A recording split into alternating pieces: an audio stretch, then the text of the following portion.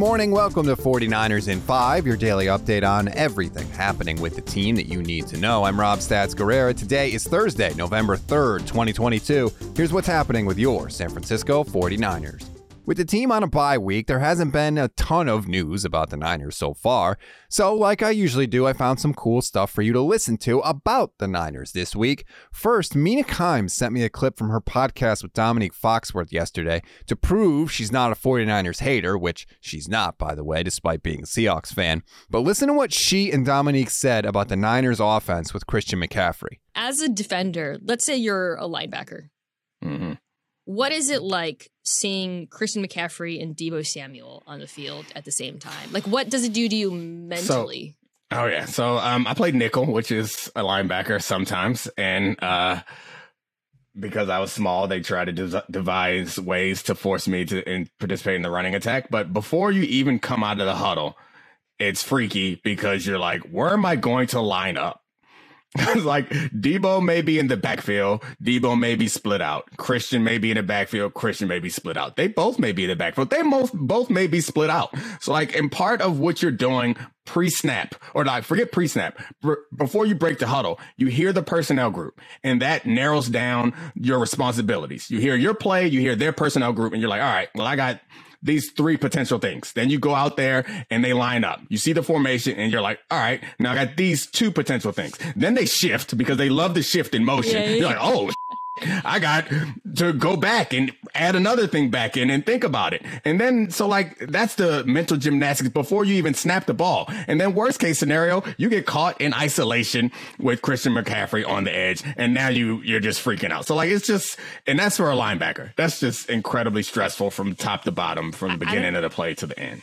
I don't even know how you classify the personnel group except the San Francisco 49ers are why. This is, I think, the closest thing we will ever see in the NFL to positionless football, to basketball, basically, out there, because that's the multiplicity of this offense is unparalleled. That was always Kyle Shanahan's dream, right? The ability to do anything with anyone at any time. And McCaffrey being out in the field with Kittle and Deebo and Ayuk and Juszczyk means there's no formation the defense can play where the offense doesn't have the advantage. If you stay in your base defense and try and stop them run, the Niners can put McCaffrey in the slot and he'll either be guarded by a linebacker, which is a win for Christian, or he'll be guarded by a safety, which means Ayuk, Kittle, or Deebo is going to have single coverage. If you go zone, Shanahan can flood one area of the field with legitimate threats from everybody to catch the ball, or he can just run screens until the cows come home. So there's always an answer for the 49ers, and if the defense goes with an extra defensive back to play the pass, the Niners can run on you all day long, especially after Elijah Mitchell comes back. Now, I know I'm a realist. Don't get me wrong. No offense is unstoppable. But like Foxworth was saying in that clip, the sheer number of options that Kyle Shanahan has at his disposal can really put defenses in a blender.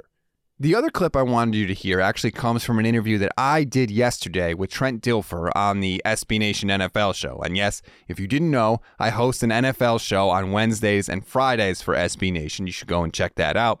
This clip is Trent Dilfer talking about the lack of actual quarterback coaching at the NFL level. I've honestly rolled my eyes since 2008 on why in the heck every NFL team doesn't have a designated quarterback mentor on their staff. A guy that understands the technical part, a guy that can kind of be a mentor to the quarterback. Somebody that's been there, done that. Not the quarterback coach. He's scheming. He's in coaches' meetings. But somebody that can help them learn how to watch film better, work on their technique on the off days, have an extra set of eyes on them. You know, kind of like they do. They have to go outsource this in the off season. Why wouldn't the team outsource it in season? That's always been one that I've shook my head and I said, I do not understand. I would hire Quincy Avery, Jordan Palmer, Justin Hoover, Paul Troth.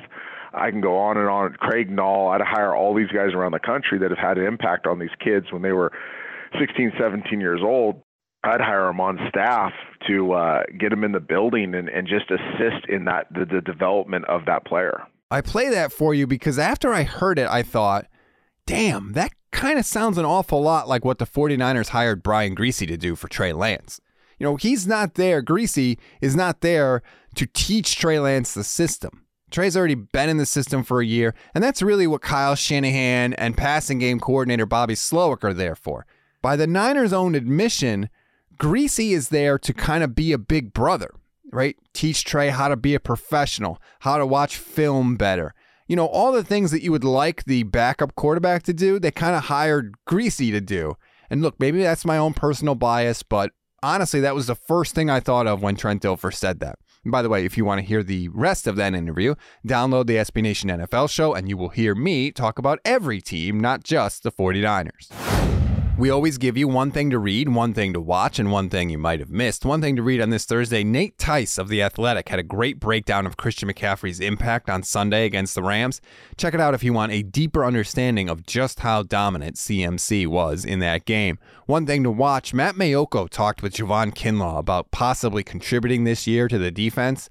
Kinlaw, of course, is still hopeful, but I have my doubts. There's a couple quotes in there where he really makes it sound like he's going to have to manage things going forward. And look, if he can't come back after the bye, I think you can pretty much count this season as a wash, and maybe his career as a 49er as a wash.